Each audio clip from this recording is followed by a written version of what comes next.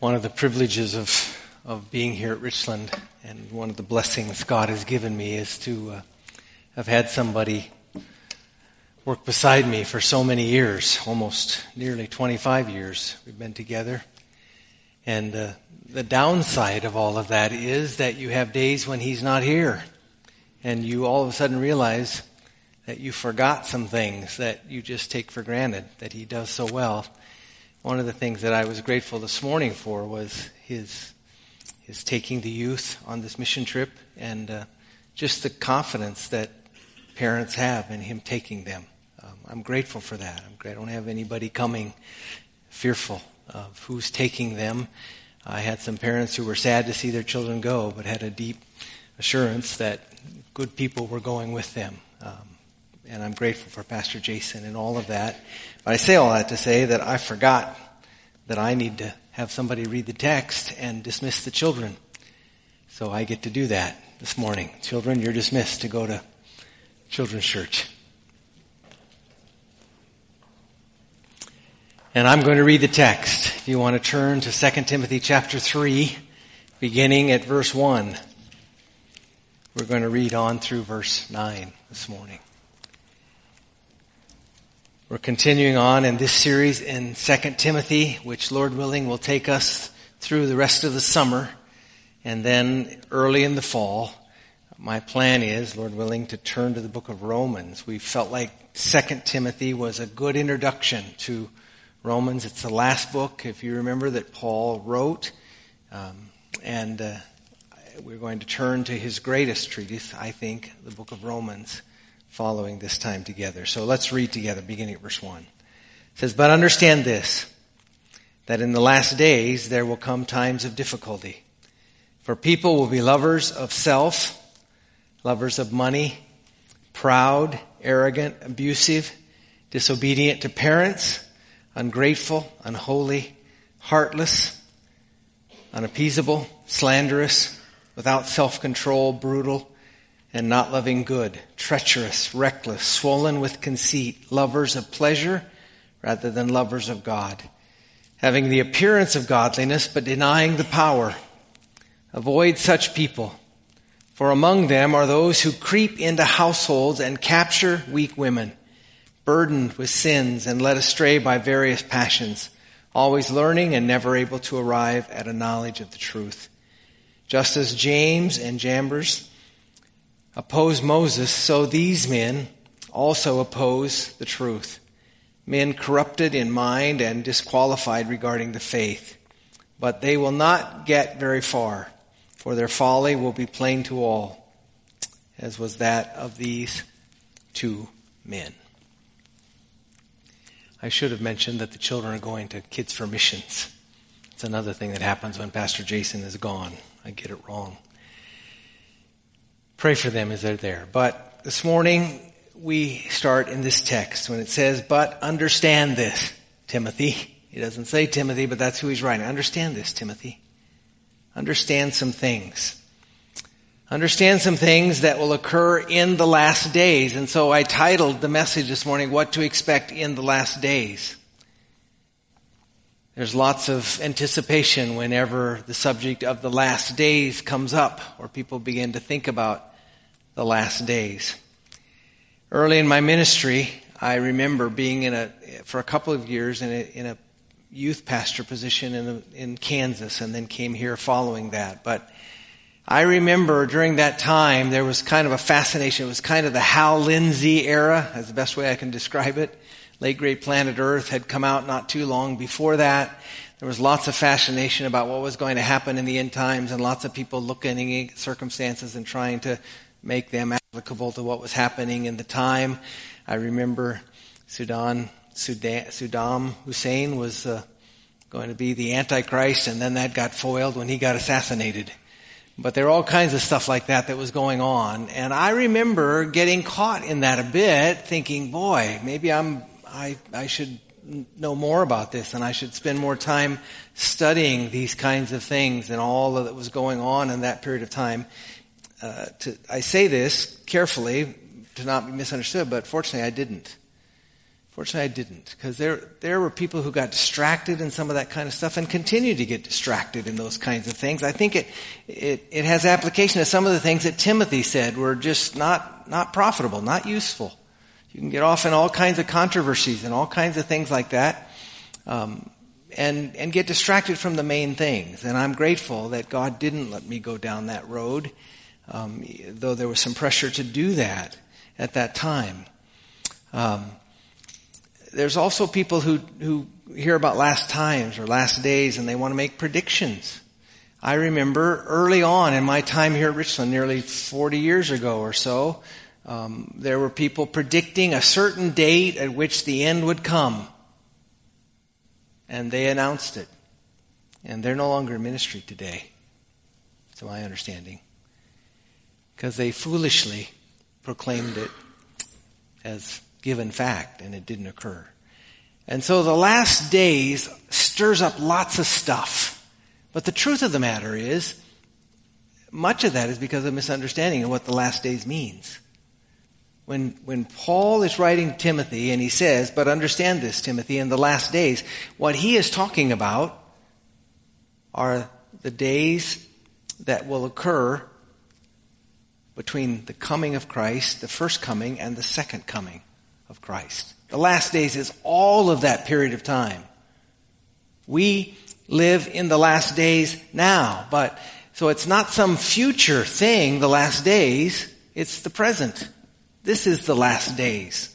And tomorrow will be, if the Lord doesn't return, and on and on and on. These are the last days. That whole stretch between first and second coming of Christ are the last days. And so Paul writes to Timothy and he says, understand some things about this period of time.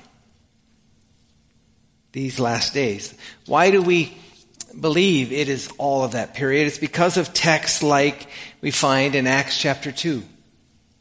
Here Peter is standing with the 11, the day of Pentecost, it says, lifted up his voice and addressed them. It says, men of Judea and all who dwell in Jerusalem, let this be known to you, and give ear to my words. For these people are not drunk, as you suppose, since it is only the third hour of the day. But this is what was uttered through the prophet Joel. And then he quotes the Old Testament, says, and in the last days it shall be, God declares, I will pour out my spirit on all flesh, and your sons and daughters shall prophesy, and it goes on. But in the last days, what are the last days? The days of the coming of Christ, and beyond that, to his second coming. In those last days, God will pour out his Spirit. We live in the age of the coming of the Holy Spirit, the gift of the Holy Spirit given to God's people. So all of that's last days. Another text that would have application to that is Hebrews chapter 1. There it says, long ago, in verse 1, at many times and in many ways, God spoke to our fathers by the prophets. So he spoke in many ways, various times, various ways to the prophets. Then it says, but, in the last days, he has spoken to us by his Son. It's this age, the present, right now, today, is some of what the reference to the last days was about. The present, not the future. The present. And so several things he says to understand about him. Understand this, Timothy, and I just want to walk through them this morning with you. First of all, understand that in the last days, in the time of the first to the second coming of Christ, there will be times of difficulty. Expect it. Don't be surprised by it. It's going to come. In fact, the whole book has been talking about that. Difficulty will come. And really what it says when it says there will be times of difficulty, the inference of that is there will be seasons of difficulty.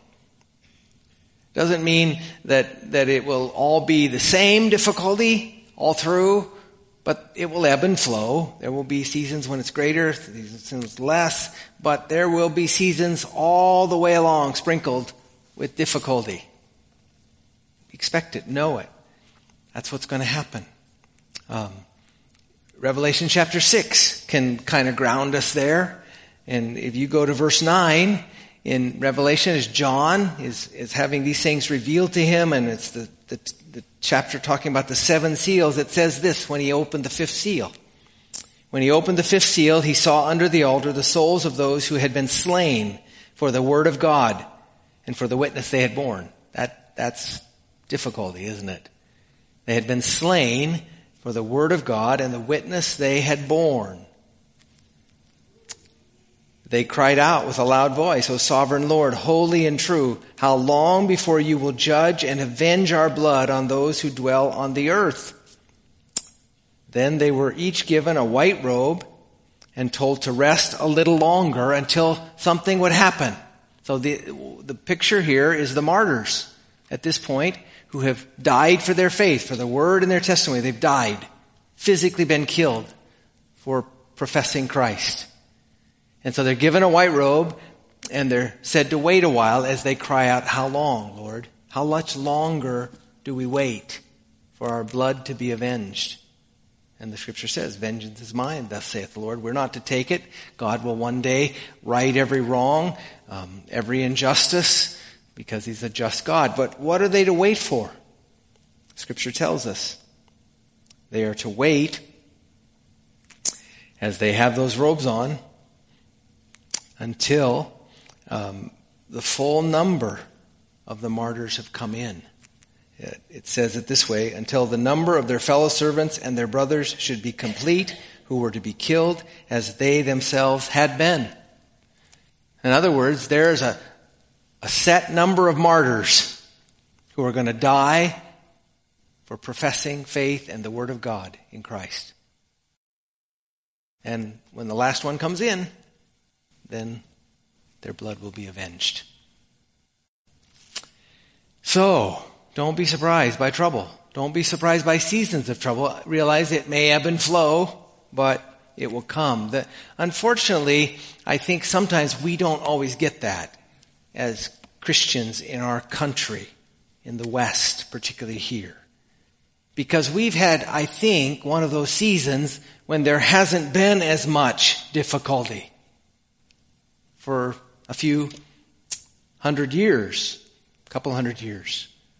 It's been relatively okay and in fact popular in many circles to be Christian. I think that's why. In fact, I've read a couple of books of presidential campaigns, and it was really back in the Eisenhower presidency. Eisenhower was baptized in office. He was the only president to be baptized while in office. And certainly I'm not impugning the genuineness of him and all of that, but it also didn't hurt. It didn't hurt him. It helped him. And you certainly hear often God's name invoked in presidential speeches and those kinds of things and other ways. So there's been a sense in which it has not been difficult to name the name of Christ here. And I say again that in some ways distorts our perspective, I think. Distorts our perspective when we read texts like this. There will be times of difficulty. Now, I think that is changing. I think we are becoming a post-Christian nation. There are many who would say that. And it is becoming less and less popular. And I think unless something intervenes, that it will not necessarily be as popular going forth to have Christianity on your resume for political office or other things. In fact, it already isn't in many circles. There are ebbs and flows of this difficulty, but don't be surprised. Don't be surprised. Timothy, don't draw back. Church, don't draw back. Don't be silent as it becomes less popular to name the name of Christ in circles. Don't draw back. That's what Paul is saying. Just expect it. It's just part of it. It's what I've experienced, Paul would say to Timothy. And you will experience it as well. And then he goes on to say why. Why we should not expect it, be surprised, but expect suffering to come, to ebb and flow in the church.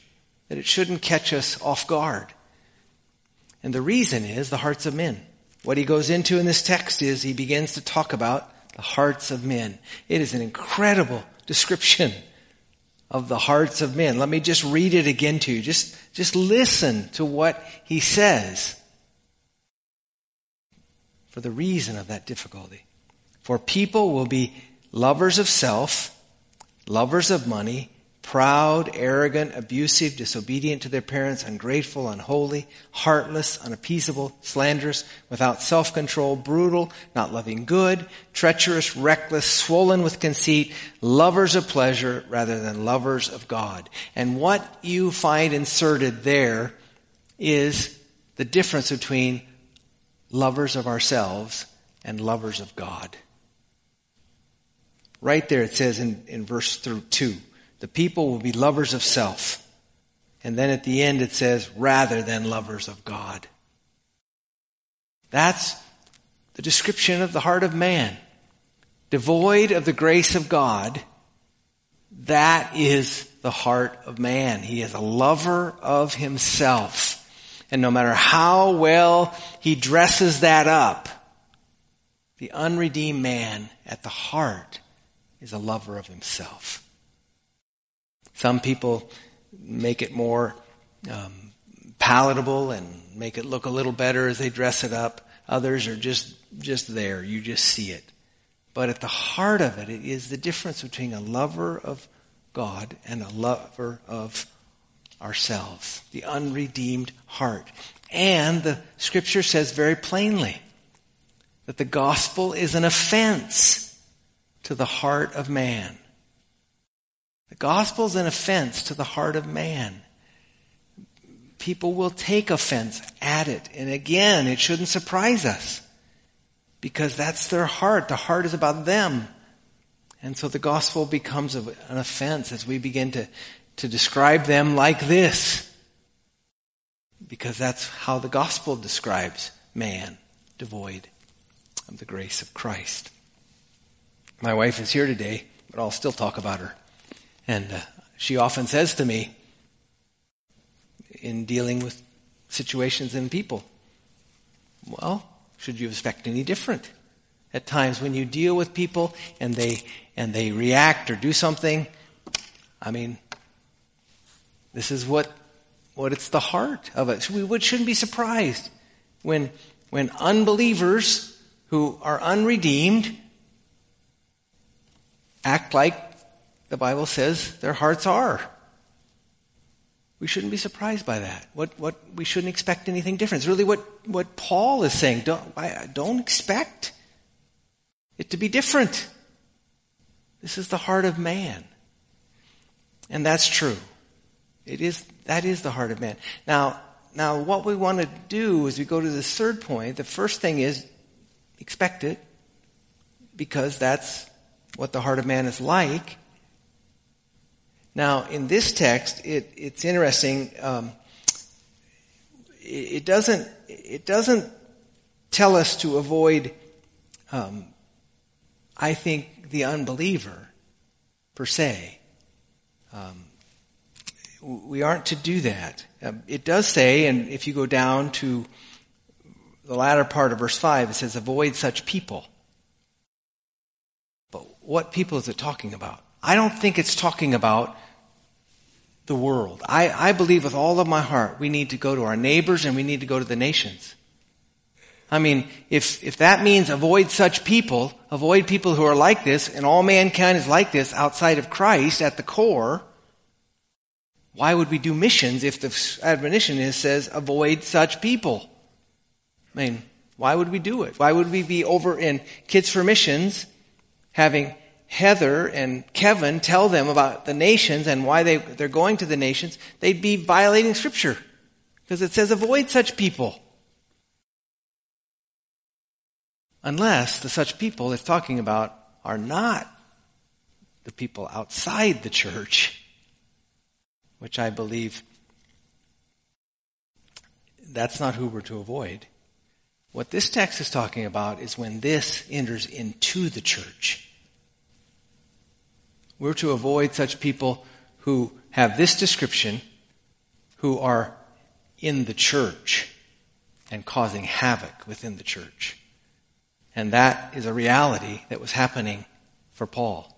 It was happening at Ephesus for Timothy. In fact, Paul was writing to Timothy, who was at Ephesus, and dealing with some difficult people in the church. And in essence, what he was saying is, and Paul is telling me, expect that difficulty is going to come, and expect that difficulty is going to come in the church. Because what Timothy was about, what Paul was about, what we're to be about is sowing the word of God. Faith cometh by hearing, so the word should drive that.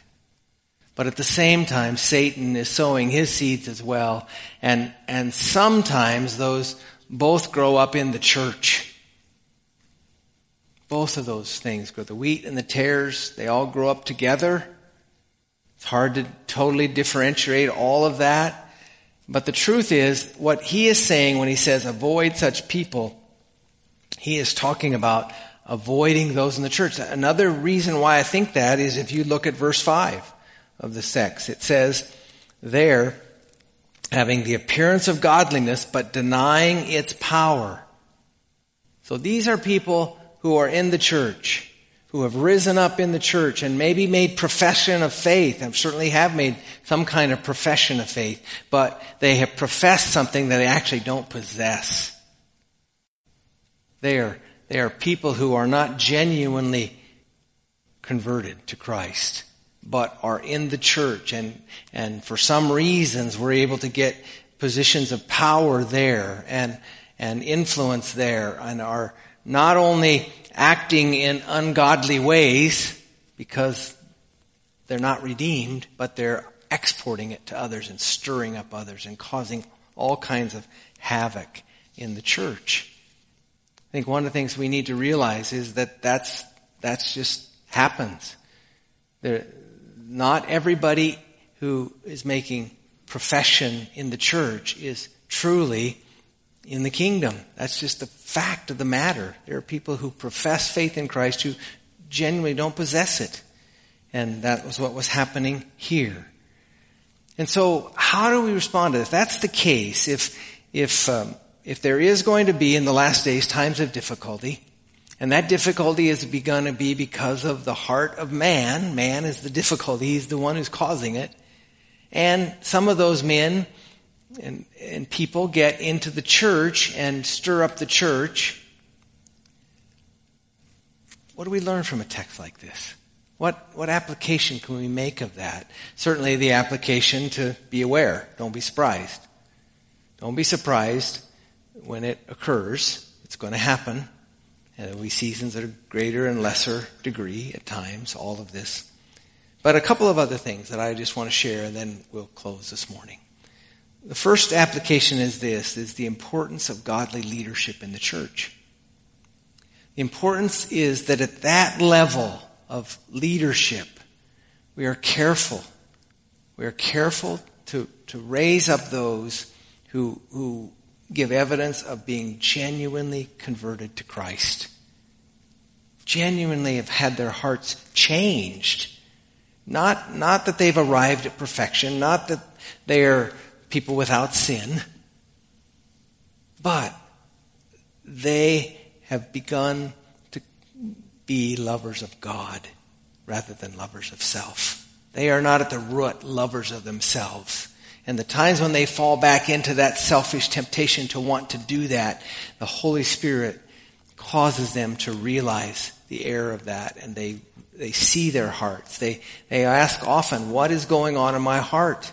They realize that they have been redeemed, that they have not arrived yet, but they wrestle with sin and they mourn over their sin, and they are becoming, as we saw in my Sunday school class this morning, they are becoming and are poor in spirit, mourning over sin, meekness. All of those things are a part of their life.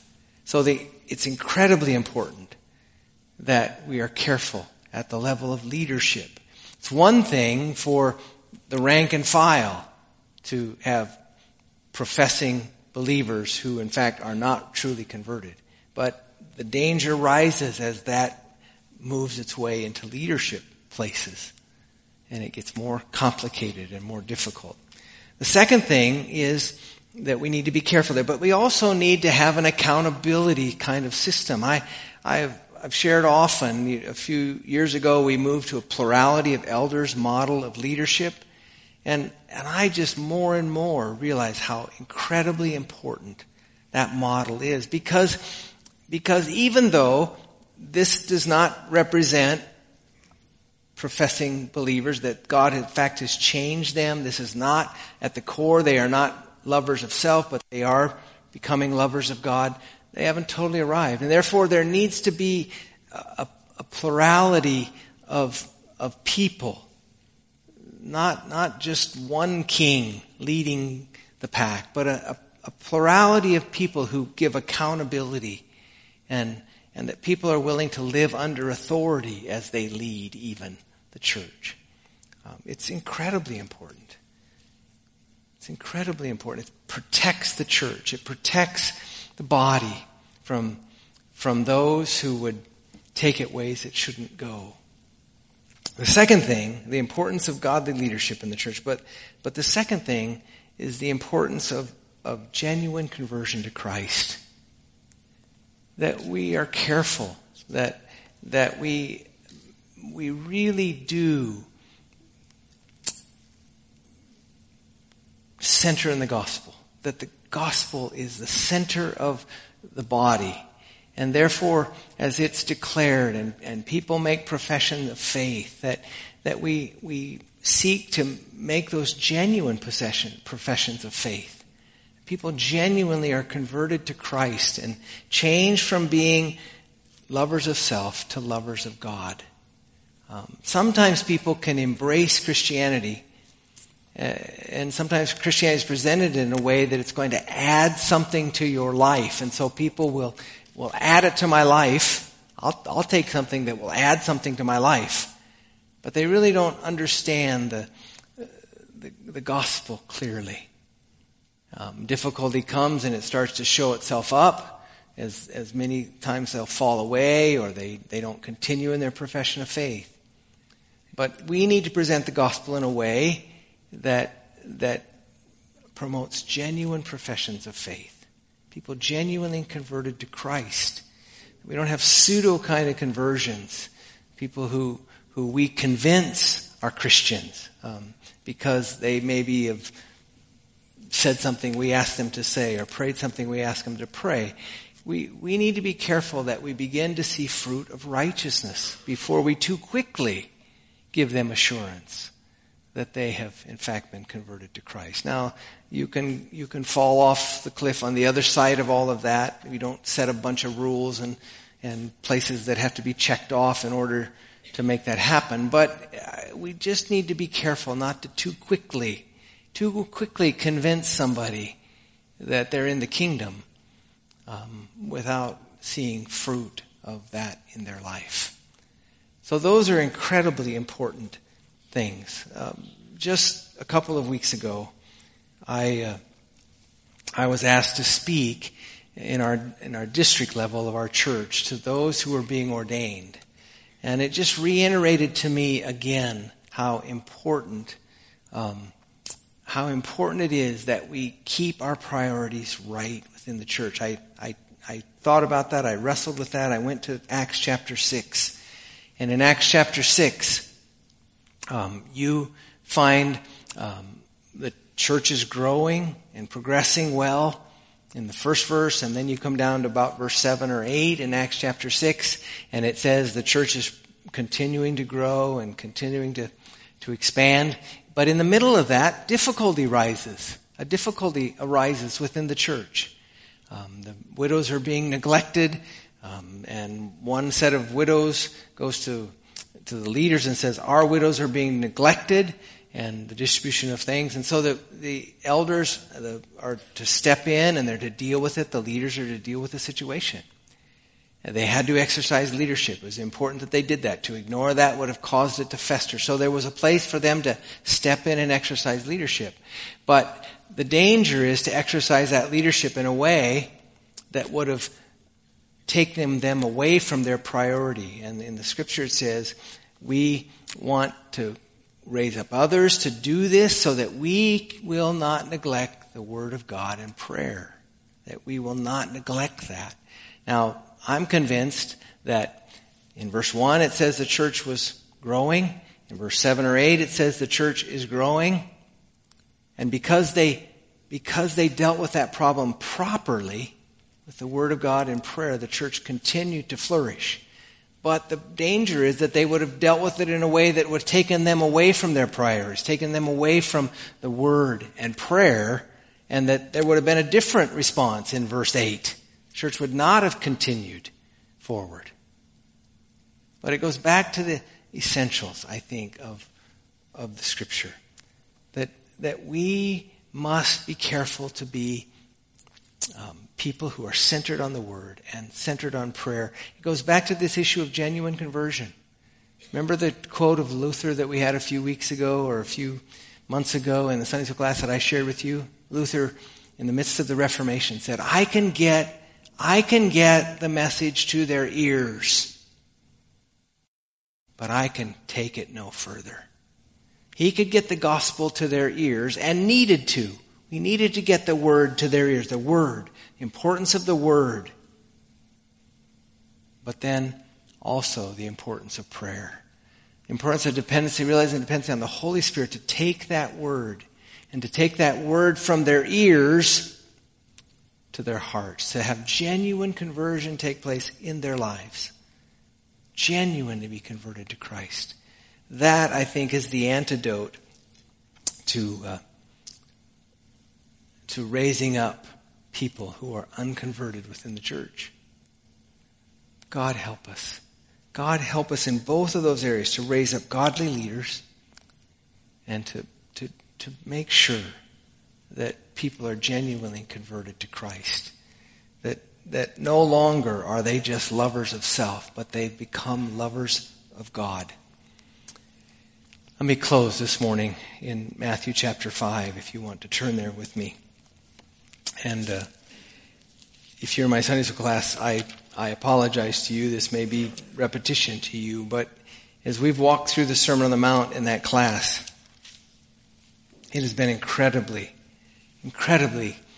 insightful for me to hear Sinclair Ferguson open up those earlier verses of chapter 5.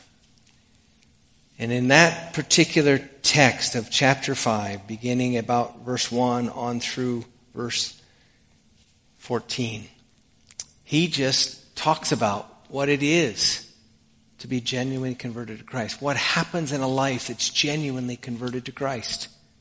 Genuinely moved from being at the heart a lover of self to a lover of God. And he says, blessed, if you look in verse 3, blessed are the poor in spirit. There is a sense, as I said this morning, there's a blessing that comes as we grow more and more to be poor in spirit. Yes. But that's not what he's saying here. He says, blessed are they who are poor in spirit. Blessed are they who mourn. Now, certainly, again, a place for learning to mourn more about our sin. But blessed are they who do mourn. Blessed are the meek. Same way. Blessed are those who hunger and thirst after righteousness. Again, blessedness in growing more and more and hungering and thirst. But blessed are they who do hunger and thirst. Blessed are the merciful. Blessed are the pure in heart. Blessed are the peacemakers. All of those things. That is what it is to be Christian. That is what it is to be converted. That we now live in the reality of being poor in spirit, of mourning over our sin, of meekness and hungering and thirst after righteousness, a desire for purity of heart. All of those things are the fruit of a redeemed life. And how different they are now. How different all of that is if you go back to 2 Timothy. You read that. Blessed are the poor in spirit, those who mourn, those who are meek, those who hunger and thirst. How different that is from how the description Paul writes when he says, lovers of self, lovers of money, proud, arrogant, abusive, disobedient, ungrateful, unholy, heartless, unappeasable, slanderous, without self-control, brutal, not loving, treacherous, reckless, swollen with conceit, lovers of pleasure. May God help us. May God help us to not be surprised by times of difficulty, but to realize the root of it. The root of it is the heart of man, and the remedy is the grace of God upon the heart of man. Let's pray. Father, we pray you'll help us. Help us as we live in these last days, Lord, to be wise, to understand, as Paul would have told Timothy, understand that this is the way it is and will be. And to be wise about how we lead the church, wise about how we raise up leaders, wise about how we share the gospel of Christ in regards to people and deal with them and as they embrace it, come to faith. Lord, I just pray that all of that you will help us. In all of that, Lord, you will aid us as a church here at Richland. And there is a sense in which, Lord, we avoid such people. We don't let that rise up within us, and we deal with it as a church. Help us, Father. In Jesus' name we pray. Amen. We're not going to sing this morning. I'm going to allow you to go. May God be with you. You're dismissed.